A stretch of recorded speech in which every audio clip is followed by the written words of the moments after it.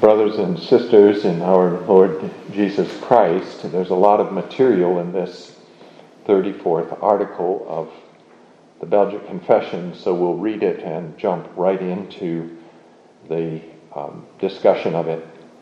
We believe and confess that Jesus Christ, who is the end of the law, has made an end by the shedding of his blood of all other sheddings of blood which men could or would make as a propitiation or satisfaction for sin.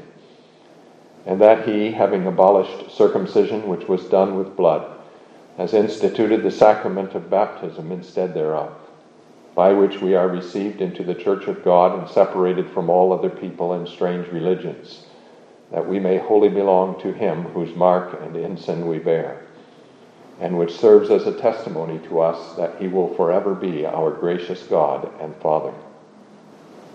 Therefore he has commanded all those who are his to be baptized with pure water in the name of the Father and of the Son and of the Holy Spirit, thereby signifying to us that as water washes away the filth of the body when poured upon it, and is seen on the body of the baptized when sprinkled upon him, so does the blood of Christ by the power of the Holy Spirit internally sprinkle the soul, cleanse it from its sins, and regenerate us from children of wrath unto children of God.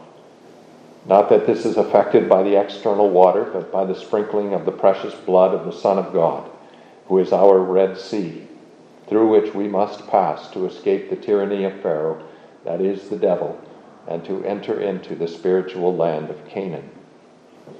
The ministers, therefore, on their part, administer the sacrament and that which is visible, but our Lord gives that which is signified by the sacrament, namely the gifts and invisible grace, washing, cleansing, and purging our souls of all filth and unrighteousness, renewing our hearts and filling them with all comfort, giving unto us a true assurance of his fatherly goodness, putting on us the new man and putting off the old man with all his deeds. We believe, therefore, that every man who is earnestly studious of obtaining life eternal ought to be baptized but once with this only baptism, without ever repeating the same, since we cannot be born twice. Neither does this baptism avail us only at the time when the water is poured upon us and received by us, but also through the whole course of our life. Therefore, we detest the error of the Anabaptists, who are not content with the one only baptism they have once received, and moreover condemn the baptism of the infants of believers, who we believe ought to be baptized and sealed with the sign of the covenant, as the children in Israel formerly were circumcised upon the same promises which are made unto our children. And indeed, Christ shed his blood no less for the washing of the children of believers than for adult persons. And therefore they ought to receive the sign and sacrament of that which Christ has done for them, as the Lord commanded in the law that they should be made partakers of the sacrament of Christ's suffering and death shortly after they were born, by offering for them a lamb, which was a sacrament of Jesus Christ.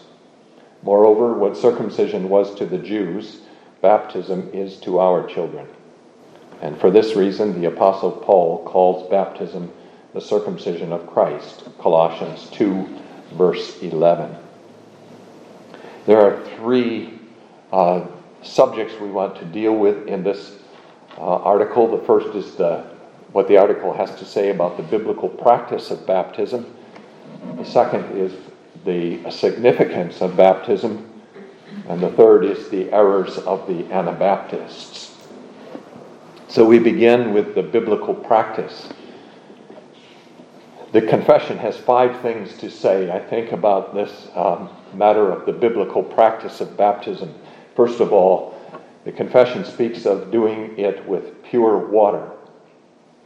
In the first line of the second paragraph, he has commanded all those who are his to be baptized with pure water. Now that is, I think, in the first place, an allusion to Ezekiel 36, verse 25, where the prophet says, I will sprinkle clean water upon you.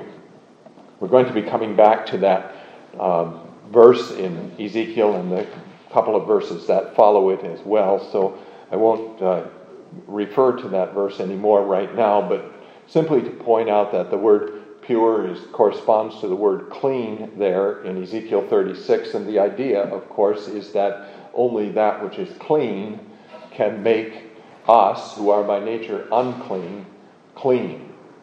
We need the clean blood of our Lord Jesus Christ to wash us from the filthiness of our sins. And the point that the confession is making here is probably a point against the Roman Catholics, who had added so many other things to the rite of baptism that it was hardly recognizable anymore as the rite which our Lord had instituted and the apostles had practiced in the early years of the New Testament church. The point is not just that clean water is to be used, but that it's the only element to be used. All the other accretions of the ages that the Roman Catholic Church had added to baptism don't belong there. It's a very simple rite. There's one thing only that's necessary for this, one element only that's necessary for proper baptism, and that is water. So that's the first thing. It should be done with water, and nothing else should be added to the rite, like oil and salt and signs of the cross and many other things. The second point which the confession makes about the practice of baptism is that it is to be in the name of the Father and of the Son and of the Holy Spirit. This is according to the command of our Lord Jesus Christ in Matthew 28, verse 19. Go and teach all nations, baptizing them in the name of the Father and of the Son and of the Holy Spirit. Now, if you look at the book of Acts in this regard, you will see that in the book of Acts there are a number of passages where the scriptures speak of baptizing in the name of Christ. So on the day of Pentecost in Acts chapter 2, verse 38, Peter said to those who asked him what they should do, "Repent and let every one of you be baptized in the name of Jesus Christ for the remission of sins, and you shall receive the gift of the Holy Spirit." And you have similar passages in Acts 8, verse 16, Acts 10, verse 48, and Acts 19, verse 5. So the apostles apparently sometimes practiced baptizing in the name of Jesus. But the church has, throughout the centuries, used the Trinitarian formula given by our Lord Jesus Christ in Matthew 28. And partly this is probably due to the fact that the church found it necessary to distinguish proper baptism from the baptism of false teachers and false sects. Sects who denied the Trinity, both in the early years of the church in the New Testament and at the time of the Reformation. And we find the same necessity today also in regard to various sects which do not believe in the doctrine of the Trinity. The point which the confession is making here, I think, is that anyone who does not believe in the doctrine of the Trinity cannot give a proper baptism.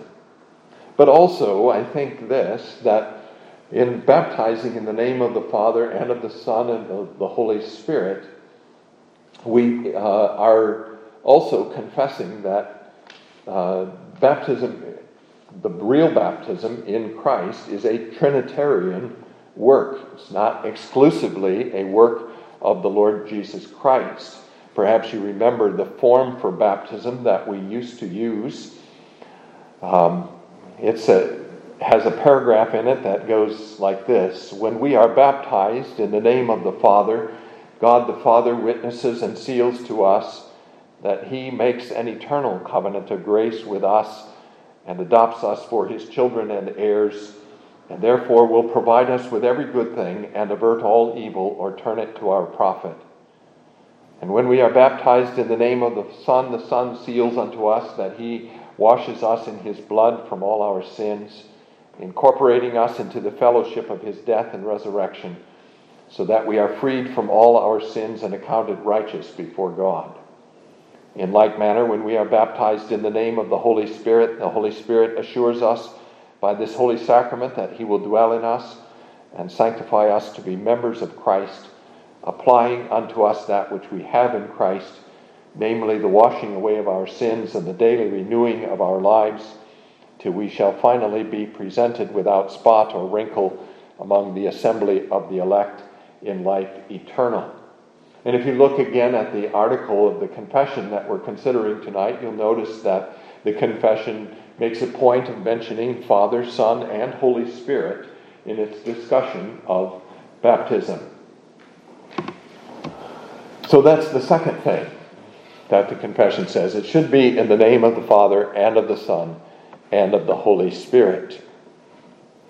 The third thing, which is something that the confession more suggests rather than teaches explicitly, is that baptism should be by sprinkling. It does this in two places, actually, in the article. In the middle of the second paragraph, first of all, so does the blood of Christ, by the power of the Holy Spirit, internally sprinkle the soul, cleanse it from its sins, and regenerate us. And then again, in the fourth paragraph, the second part of that paragraph, the second line from the end, rather, nor does baptism avail us only at the time when the water is poured upon us and received by us, but also through the whole course of our life. So it speaks not of being immersed in the water, but water sprinkled on us or water poured upon us. Baptists like, of course, to argue that Romans 6 teaches us really that we should be immersed. We are buried with him by baptism. But if that speaks of immersion, then there are many other passages of the Scriptures which speak of sprinkling. Speak of sprinkling as a legitimate sign of cleansing from sin, and speak of sprinkling, in fact, in connection with the application of the blood of Christ to us. We're going to refer to a number of passages here. First of all, Leviticus 16, verse 19. These are a couple of passages from the law. There are many references to sprinkling in the law, but just a couple of passages from the law which speak of sprinkling and show us that sprinkling was a legitimate sign of cleansing. In that passage, he shall sprinkle some of the blood on it with his finger 7 times, cleanse it and consecrate it from the uncleanness of the children of Israel. That's talking about the altar.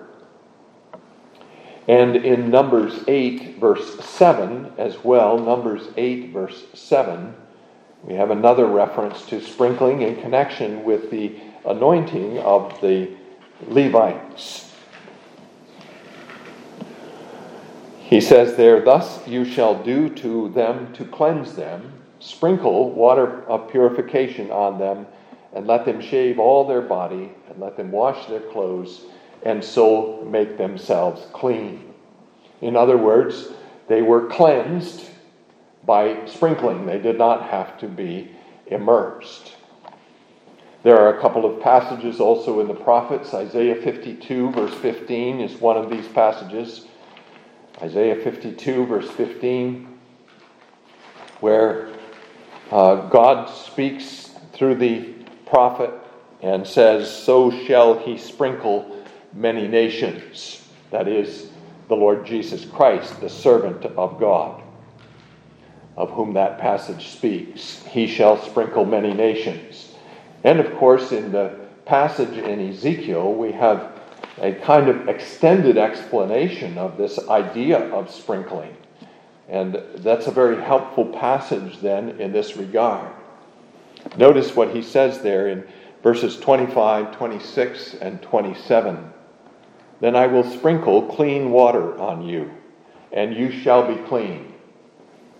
And he's talking about the New Testament times, of course. I will sprinkle clean water on you, and you shall be clean. And then notice what this sprinkling does in the following verses. I will cleanse you from all your filthiness and from all your idols. That's the first thing, cleansing from filthiness. The second thing, I will give you a new heart and put a new spirit within you.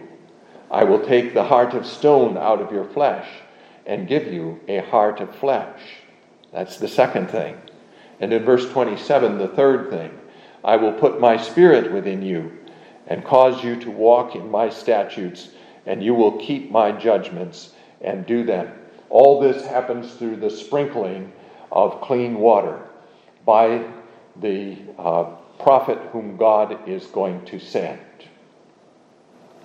And in the New Testament, we have two more passages that talk about sprinkling in connection now with the blood of Christ itself. Hebrews 12, verse 24 is one of them. The sentence begins actually in verse 22, so we'll read the beginning of the sentence there. But you have come to Mount Zion and to the city of the living God. And then jumping down to verse 24, to Jesus, the mediator of the new covenant, and to the blood of sprinkling that speaks better things than that of Abel. And finally in 1 Peter 1 verse 2, where Peter is addressing the people to whom his letter is written, and he says, to the pilgrims of the dispersion in Pontus, Galatia, Cappadocia, Asia, and Bithynia, elect according to the foreknowledge of God the Father, in sanctification of the Spirit, for obedience and sprinkling of the blood of Jesus Christ. So if immersion is a legitimate sign for baptism, because of Romans 6, then certainly sprinkling also is a legitimate sign for baptism according to these passages of Scripture. P.Y.D. Young, in his commentary on the Belgic Confession, says of this that the baptism signifies especially the work of the Spirit, and we are not immersed in the Spirit. Rather, the Spirit is poured out on us. It's a sign then of the Spirit's outpouring, as Peter says in Acts chapter 2, when he quotes the prophet Joel about God pouring out his Spirit on all his children. So that's the second thing, or the third thing. It at least suggests that sprinkling is the legitimate mode of baptism. The fourth thing that the confession says about baptism is that it should be by a minister. That's in the third paragraph, the first couple of lines. The ministers, therefore, on their part, administer the sacrament of that which is visible, does not recognize as legitimate baptisms by private persons, but by those who are called and appointed by God to this work. And we see this practice, that this is the practice both in the Old and New Testament. The cleansing rites of the Old Testament were not performed by private individuals, but were performed by the anointed and appointed priests of God. And in the New Testament, baptism is not only associated with the preaching of the gospel, of which God says, how shall they preach except they be sent? That is, preachers must be called and appointed by God through his church. But baptism is also administered throughout New Testament practice by the apostles and the evangelists and the preachers of the gospel, not by private persons. So that's the fourth thing. It's legitimately, properly done by a minister of the gospel. And the final thing that the confession says about the practice of baptism is that it should be only once. The beginning of the fourth paragraph. We believe, therefore, that every man who is earnestly studious of obtaining life eternal ought to be baptized but once, with this only baptism, without ever repeating the same, since we cannot be born twice. And this, of course, is written against the Baptists, Anabaptists, whose error is rejected in the first few lines of the fifth paragraph, of which Anabaptists, the confession says, they are not content with the one only baptism they have once received. They rejected Roman Catholic baptism. That was a step too far for our fathers at the time of the Reformation. They were sharply critical of the Roman Catholic Church, sharply critical of the Roman Catholic Church's rite of baptism as they practiced it. They were not afraid to call the Roman Catholic Church a false church, but they did not want to reject everything that that church had done for centuries and the baptisms they had performed for generations of believers. Perhaps the time has come for Reformed churches to reconsider this question. But at the time of the Reformation, our fathers felt that it was not good to reject what the Roman Catholic Church had done in this regard. So those are the 5 things that the confession has to say about the practice of baptism with pure water in the name of the Father, Son, and Holy Spirit by sprinkling, by a minister of the gospel, and only once. We turn our attention now to the significance of baptism.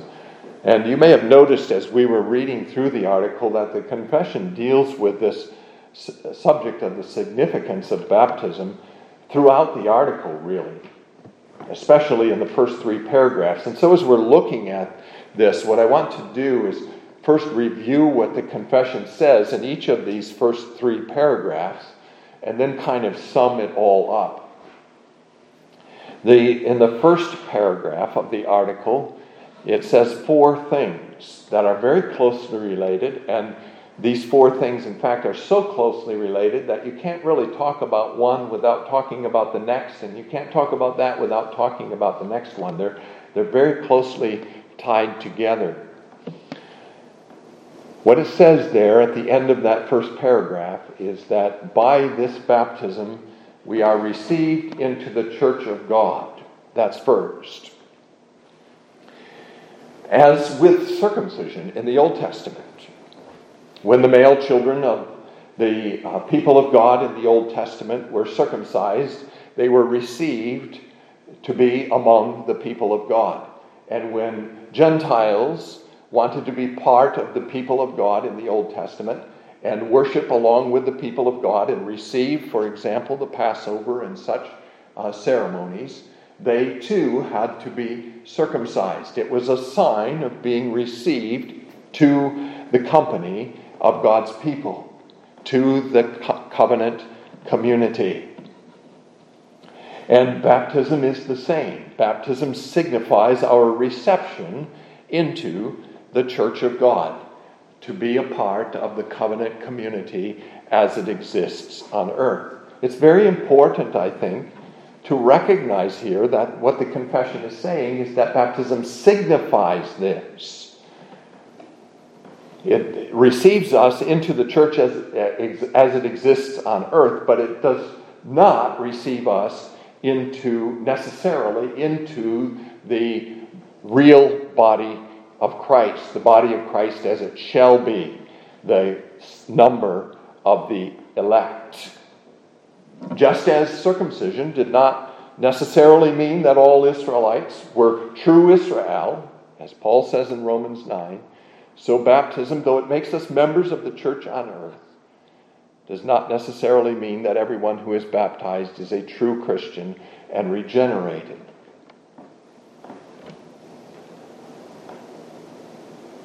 We are received then into the church of God on earth. But in this then being received into the church of God on earth, we are, as the confession says next, separated from all other peoples and strange religions. Baptism means that we are no longer of the world, that we have a new citizenship, that God has made a division between His people and the world, that He has brought His people out of the world and made of them a people that is different from the world. And so this baptism sets us apart from all other people of the world. But it sets us apart, and here we proceed then to the third thing that baptism signifies, it separates us from all other peoples of the world and marks us then as belonging to God.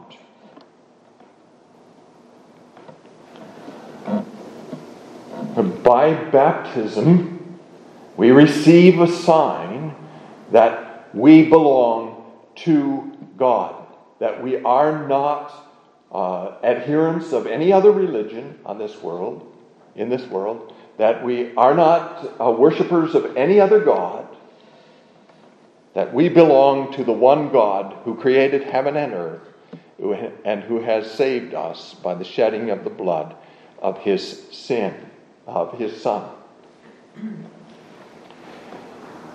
And therefore, also, baptism testifies to us that he will forever be our gracious God and Father. It testifies to us. Notice that. It doesn't say it testifies to the world. It testifies to us that God will forever be our gracious God and Father. He has received us into his family. So that's what the first paragraph says about the significance of baptism. But let's proceed now to the second paragraph. And this again is found at the end of the paragraph.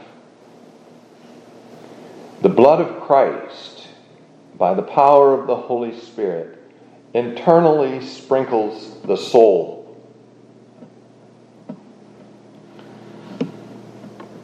The confession is talking here about the significance of baptism. Baptism signifies to us that as water washes away the filth of the body when poured upon it, so does the blood of Christ, by the power of the Holy Spirit, internally sprinkle the soul.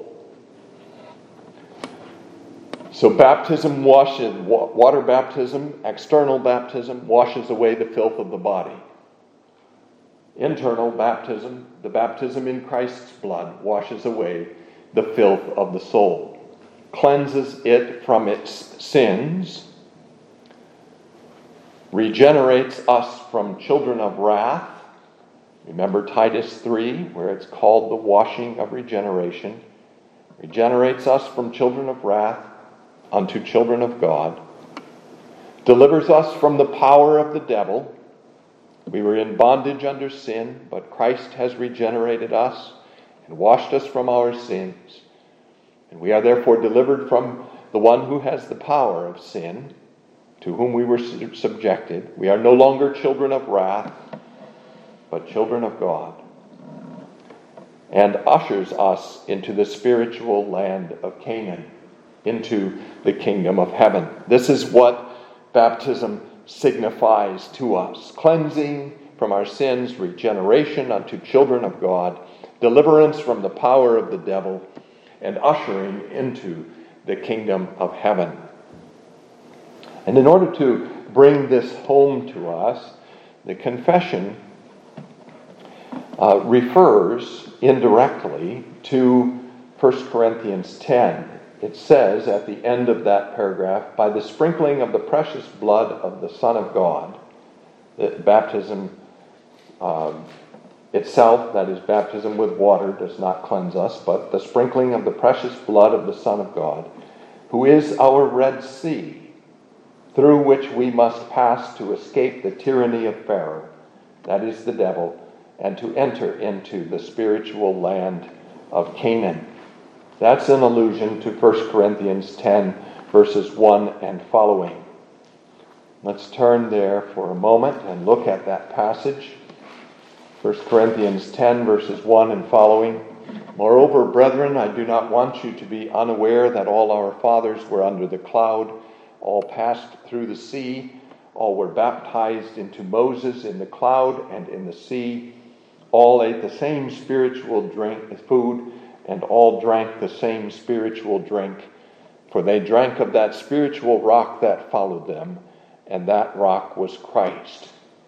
So notice what he says there. He says, all those people of Israel who came out of Egypt and who passed through the Red Sea and who walked under the cloud of God's glory, they were all baptized into Moses in the cloud and the sea. They all ate the same spiritual food, and they all drank the same spiritual drink.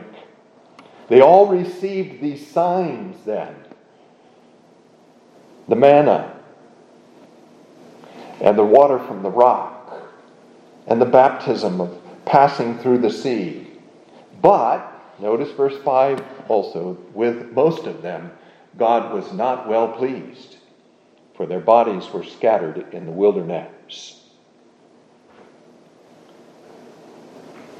So Christ is our Red Sea, through whom we pass, in order to be washed from our sins and delivered from the power of the devil, and ushered into the kingdom of heaven. And then also in paragraph 3, the confession speaks of the significance of baptism. The ministers, therefore, on their part, administer the sacrament and that which is visible, but our Lord gives that which is signified by the sacrament, namely the gifts and invisible grace. And these gifts then are outlined here: washing, cleansing, and purging our souls of all filth and unrighteousness. We've already talked about that. Renewing our hearts and filling them with all comfort. Giving unto us a true assurance of his fatherly goodness. Putting on us the new man and putting off the old man with all his deeds. All these things then baptism signifies. If you take all these things together from these 3 paragraphs, I think there are really 3 main ideas that the confession is getting at. First of all, regeneration and sanctification. Baptism signifies regeneration and sanctification. Secondly, it signifies membership in the body of Christ, membership in the church, citizenship in the kingdom of heaven. And thirdly, it signifies belonging, body and soul, to our Savior, Jesus Christ. Those, I think, are the 3 things that the confession emphasizes in this lengthy discussion of the significance of baptism. Now we come finally to the subject of infant baptism.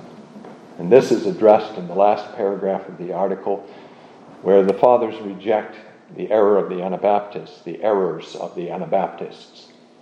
First of all, not being content with the one only baptism they have once received, and secondly, condemning the baptism of the infants of believers. We've talked about the first. We want to talk briefly about the second. The confession presents to us here, I think, 4 arguments for the baptism of the infants of believers. And we'll go through them in the order they're given here. The first thing the confession says is we believe that the children of believers ought to be baptized and sealed with the sign of the covenant, as the children in Israel formerly were circumcised upon the same promises which are made unto our children. That's the first argument. The point which the confession is making here is that circumcision was a sign of God's promise in the Old Testament. A sign of the promise that he made to Abraham: I will be your God and the God of your children. That was its significance. That's what it meant. I will be your God and the God of your children. It didn't mean I will make you a citizen of the nation of Israel on earth. It meant I will be your God and the God of your children. And when the New Testament came, God did not truncate that promise and begin to declare simply, I will be your God, but omit the children of believers. This is why the Apostle Peter says in Acts 2:39, the promise is unto you and to your children and to all who are afar off, even as many as the Lord our God shall call. And this is why the Apostle Paul spoke the promise of God to the Philippian jailer in Acts chapter 16, saying, believe on the Lord Jesus Christ and you will be saved, and your house. The promise of God continues in the New Testament. That same promise which he made to Abraham. But the sign of circumcision may not continue into the New Testament. We cannot continue to circumcise our children in the New Testament as a sign of that promise of God. And we cannot do that because that was a bloody sign, as the first paragraph of the article says. We believe and confess that Jesus Christ, who is the end of the law, has made an end by the shedding of his blood of all other sheddings of blood which men could or would make as a propitiation or satisfaction for sin. And that he, having abolished circumcision, which was done with blood, has instituted the sacrament of baptism instead thereof. These two signs mean the same thing. Circumcision of the flesh is a sign of the circumcision of the heart, the cleansing of the heart from all that is evil, the replacing of the heart of stone with a heart of flesh. And baptism is a sign of the cleansing of our souls, of our hearts, of our lives by the blood of Christ. In fact, that blood of circumcision was a sign of the blood of Christ, which has now been replaced by water. So the promise is the same, but the sign has to change, because shedding of blood is no longer appropriate. Christ's blood has been shed once for all for the forgiveness of sins. That's the first argument that the confession makes. The second argument that the confession makes is that Christ has shed his blood no less for the washing of the children of believers than for adult persons. Christ has shed his blood for the washing of the children of believers. Jesus said, of such is the kingdom of heaven. He gave to children of 8 days old in the New Testament the sign of the washing in his blood, the sign of circumcision. He said, through that sign of circumcision, I shed my blood for these children. His blood was shed for, it's not enough to say simply for believers, but his blood was shed for the elect. And those elect include the children of believers, infants, and infants who die even in infancy. The promise of God, then, is spoken for the children of believers. Christ shed his blood to fulfill that promise of God.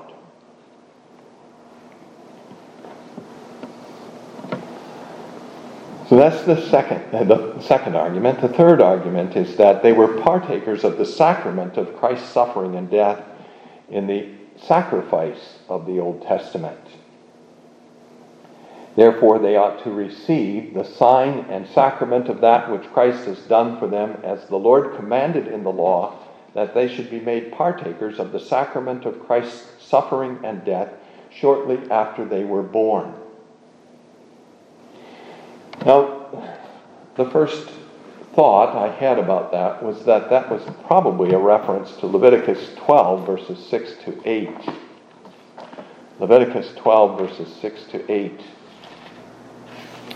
Where we have this rite commanded.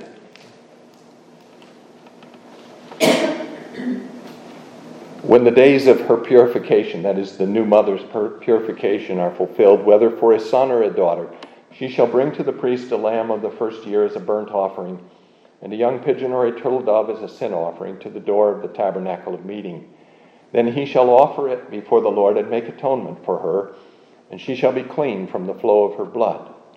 This is the law for her who has borne a male or a female. And there's reference to that in Luke chapter 2 with regard to Mary.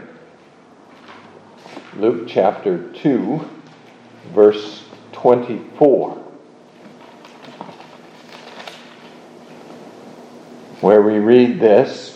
We should begin at verse 22. Now, when the days of her purification according to the law of Moses were completed, they brought him to Jerusalem to present him to the Lord. As it is written in the law of the Lord, every male who opens the womb shall be called holy to the Lord, and to offer a sacrifice according to what is said in the law of the Lord, a pair of turtle doves or 2 young pigeons. So Mary and Joseph performed this ceremony of Leviticus 12 after the birth of Jesus. And there's a temptation to take that as the reference here. But the sacrifice, according to Leviticus 12, was for the mother, not for the child. And so I think that our fathers would have recognized that and would instead have fixed on what the Luke 2 verse 23 says. They brought him to Jerusalem to present him to the Lord, as it is written in the law of the Lord, every male who opens the womb shall be called holy to the Lord. And that's a reference to Exodus chapter 13. Exodus chapter 13, verses 12 and 13. Beginning in verse 11, it shall be when the Lord brings you into the land of the Canaanites, as he swore to you and to your fathers, and gives it to you, that you shall set apart to the Lord all that open the womb, that is, every firstborn that comes from an animal which you have, so the firstborn of all animals, the males shall be the Lord's. The males, but every firstborn of a donkey you shall redeem with a lamb. The donkey was unclean, and so the donkey could not be presented to the Lord. If you will not redeem it, then you shall break its neck. And all the firstborn among the sons of man among your sons you shall redeem. So the firstborn sons were also the Lord's, and were to be redeemed. Exodus 13 says. But notice then what verse 2 of that same chapter says. God spoke to Moses, saying, consecrate to me all the firstborn, whatever opens the womb among the children of Israel, both of man and beast. It is mine. So not only do you have the redemption of the firstborn by the giving of a lamb in place of that firstborn, but you also have an emphasis in verse 2 on this being the firstborn who opens the womb. That is the firstborn who prepares the way for all the children who are to follow, and is a sign then of all the children. There is to be a sacrifice made then for the firstborn, which is a sign of a sacrifice being made for all the children. And it is the redemption of all these children that the lamb signifies. I think that's what our confession is talking about here. And when that lamb was sacrificed for the firstborn, given for the firstborn, then that lamb showed that Christ shed his blood for the children. They were made partakers of the sacrament of Christ's suffering and death shortly after they were born by offering for them a lamb, which was a sacrament of Jesus Christ. That's the third argument. And the fourth is that baptism is called the circumcision of Christ in Colossians chapter 2. Colossians chapter 2, where Paul says, in him, beginning at verse 11, in him you were also circumcised. He's talking to Gentiles. In him you were also circumcised with the circumcision made without hands. by putting off the body of the sins of the flesh by the circumcision of Christ. So Christ was circumcised.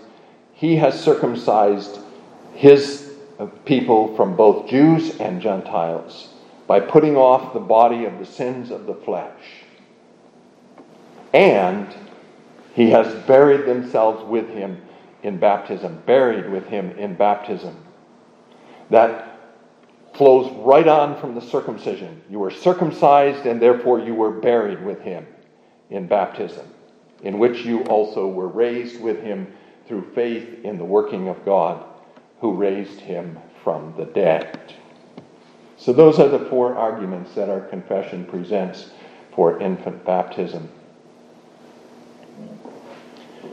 Now, a couple of things about this, by way of conclusion. First of all, notice that in all the talk about the significance of baptism that you find throughout this article, it talks about what God does, not about what we do.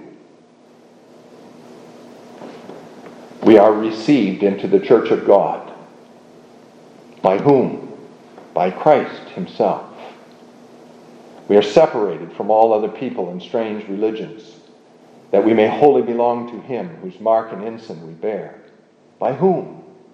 By Christ. Which serves as a testimony to us that he will forever be our gracious God and Father, who gives the testimony, our God and Father. It is Christ who is our Red Sea and cleanses our souls from sin. It is God speaking in our baptism. God speaks to us. It's not we speaking. It's not we declaring our faith in Christ. It is God giving us the visible word of his promise. God saying, I will be your God and the God of your children. Baptism is a sign of the promise of God. And that's why our confession then says, in the last part of the fourth paragraph, neither does this baptism avail us only at the time when the water is poured upon us and received by us, but also through the whole course of our life. We do not look back to a time when we confessed our faith and received the sign of baptism as a sign of that confession of faith. We look back to our baptism as a sign of the promise of God, as God speaking his promise to us. And we take hold of that, especially in times of temptation, as the speaking of God's promise to us. The Westminster Confession has some good material on that subject in two places. First is in the confession itself, in chapter 28, paragraph 6, where it just makes this point. Chapter 28, paragraph 6, the efficacy of baptism is not tied to that moment of time wherein it is administered. Yet notwithstanding by the right use of this ordinance, the grace promised is not only offered, but really exhibited and conferred by the Holy Spirit to such, whether of age or infants, as that grace belongeth unto, according to the counsel of God's own will, in his appointed time. I think that phrase, in his appointed time, is especially important here. What the Westminster Confession is saying is that the grace doesn't necessarily come immediately upon the administration of the sacrament.